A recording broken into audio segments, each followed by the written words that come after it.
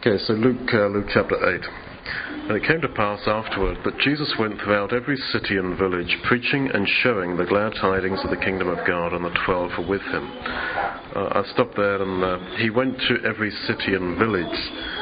He didn't just go to the big cities and do what was maybe humanly sensible to just stand up and teach in a big city.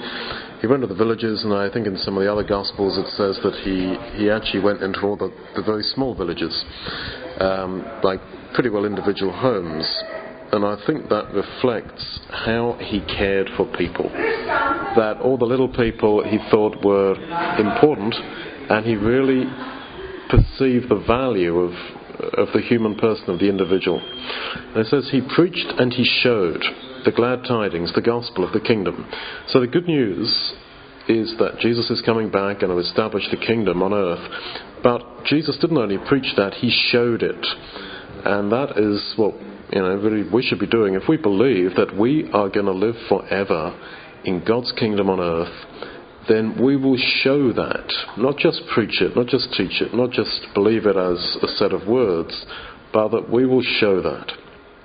Okay, 2. And certain women which had been healed of evil spirits and infirmities, that is, they'd been mentally disturbed, and now they've been cured, Mary called Magdalene, out of whom went 7 demons, and Joanna the wife of Chuza, head of the stewards, Susanna, and many others, which ministered unto him of their substance. Now, there was Jesus walking around with the 12 with him, verse 1, and also a bunch of women who had previously been mentally disturbed. You can just imagine the amount of gossip there was, particularly in Palestinian society, difference between men and women. The fact that there was a group of men and a group of wealthy women wandering around following this one man.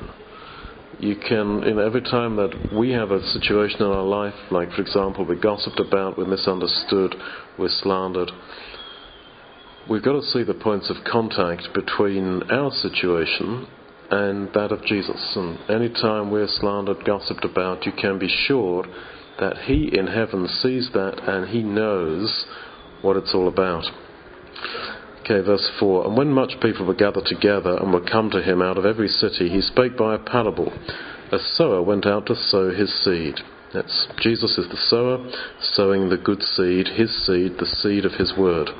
And as he sowed, some fell by the wayside, and it was trodden down, and the fowls of the air devoured it. Some fell upon a rock, and as soon as it was sprung up, it withered away, because it lacked moisture.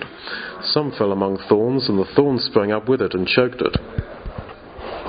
And other fell on good ground, and sprang up, and bare fruit 100-fold. And when he had said these things, he cried, he shouted out, He that has ears to hear, let him hear. And his disciples asked him, saying, What might this parable be? And he said, Unto you it is given to know the mysteries of the kingdom of God, but to others in parables, that seeing they might not see, and hearing they might not understand. Now, that indicates, incidentally, that the parables are not just simple stories with an obvious allegorical meaning, that, for example, this equals that. They actually are designed so that people will not understand, and that those who want to understand will, but those who don't will not. And that is the difference, I think, between us and this world, that the world does not understand because they don't want to understand.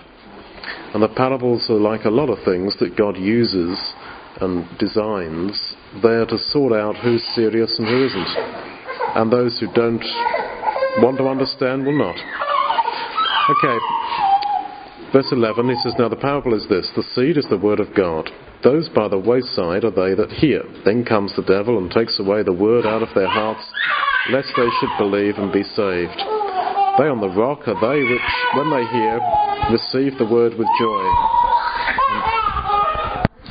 So I think that parable of the sower, it happens every time we hear the word of God. That as we read the Bible, as we hear the message of Jesus, sometimes with a good ground, sometimes with a bad ground,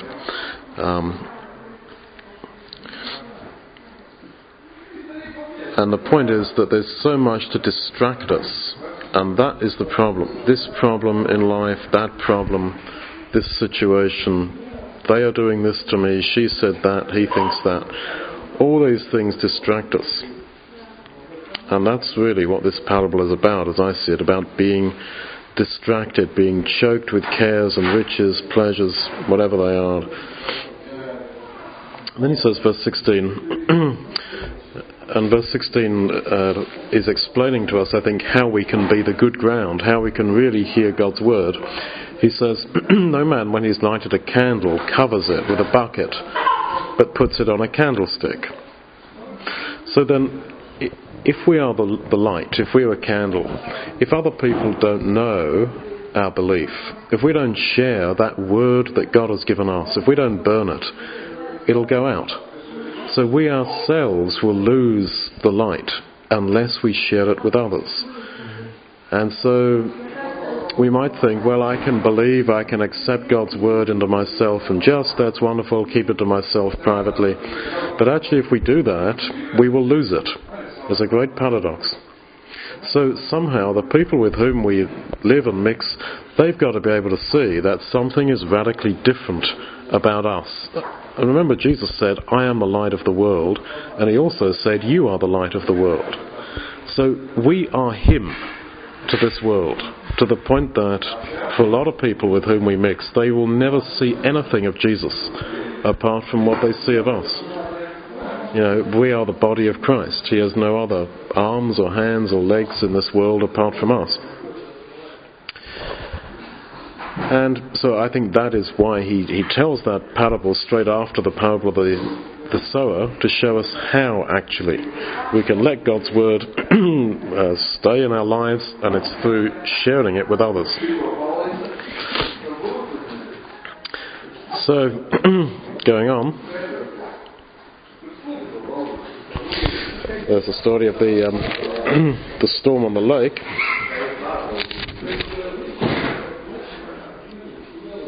When it says, verse 23, that Jesus was asleep and they were about to drown, and they said, Master, wake up, wake up. I really find it difficult to believe that Jesus was really asleep.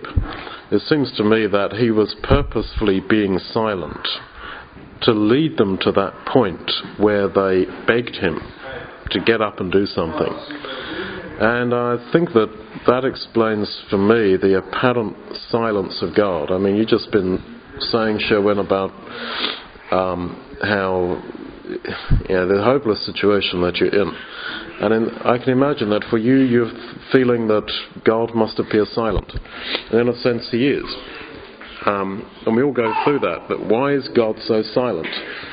And one of the reasons is so that we might even more desperately ask him to get up and do something. So that's why I think that when it says Jesus was asleep while they were drowning pretty well, I think that he maybe wasn't really asleep, but was just appearing asleep.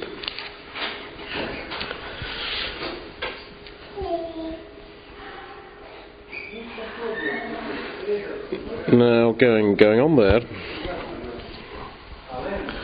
there's this woman, verse 43, this woman with this blood disease, verse 44, and she came behind him and touched his garment. And in the other Gospels it says that she did that because she thought, if I touch his clothes, I will be healed. And this is a common misunderstanding that a lot of people have. If I touch something holy, like a cross, a crucifix, an icon or something, then I will get blessing. And she had this belief. And Jesus doesn't say to her, nah, sorry, you're wrong. I'm not going to heal you because you don't understand me properly. He does cure her, but he says to her in verse 48, your faith has made you whole. In other words, he's saying, it wasn't that you touched my clothes. It's not that my clothes are holy in themselves. It's your faith which has made you whole. It's your faith that's brought about the healing. But he went along with her misunderstanding. And there are times in all our human relationships where we have to be like Jesus. And you've got to go along with people sometimes, with all their weaknesses of understanding, and focus upon the essence. And that the essence is in this case, of faith. And then he heals that little girl. After they'd all mocked him that she's already dead. Anyway, he heals her. In verse 55, she gets up and he commands to give her something to eat. Now, I think that's wonderful. And a couple of times he does this. He cures somebody or heals them, and he says, now give the kid something to eat. Because, she hadn't eaten for a long time.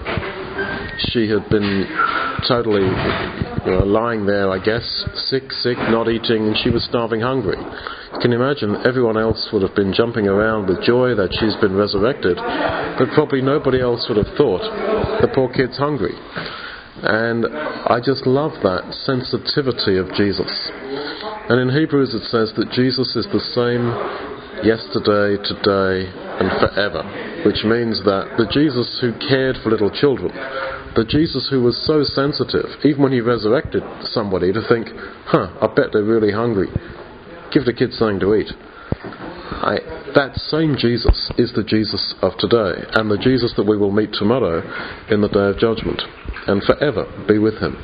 So when we feel that nobody knows, nobody really sees my situation, just like you're saying, that nobody understands, then this is true. On this earth nobody does, exactly. But there is in heaven the Jesus who is so sensitive. And how do we know he is so sensitive?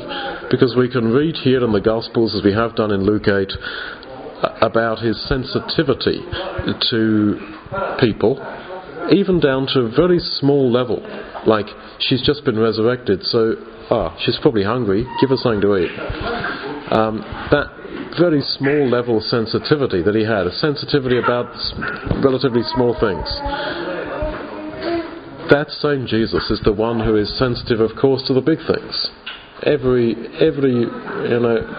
bad thing that we experience, every hurt feeling that we have, hurts him. And it's amazing comfort.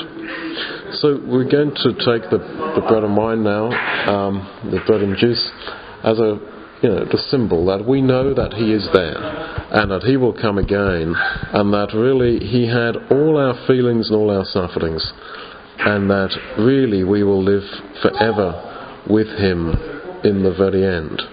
When all is said and done in this life, in the end, what have we got? We've only got him, because we shall die, and ultimately this life is just very, very brief, like a few millimeters compared to a very long line, eternal line of God's kingdom, the eternal life. And in the end, he wants us to be there. That's for sure.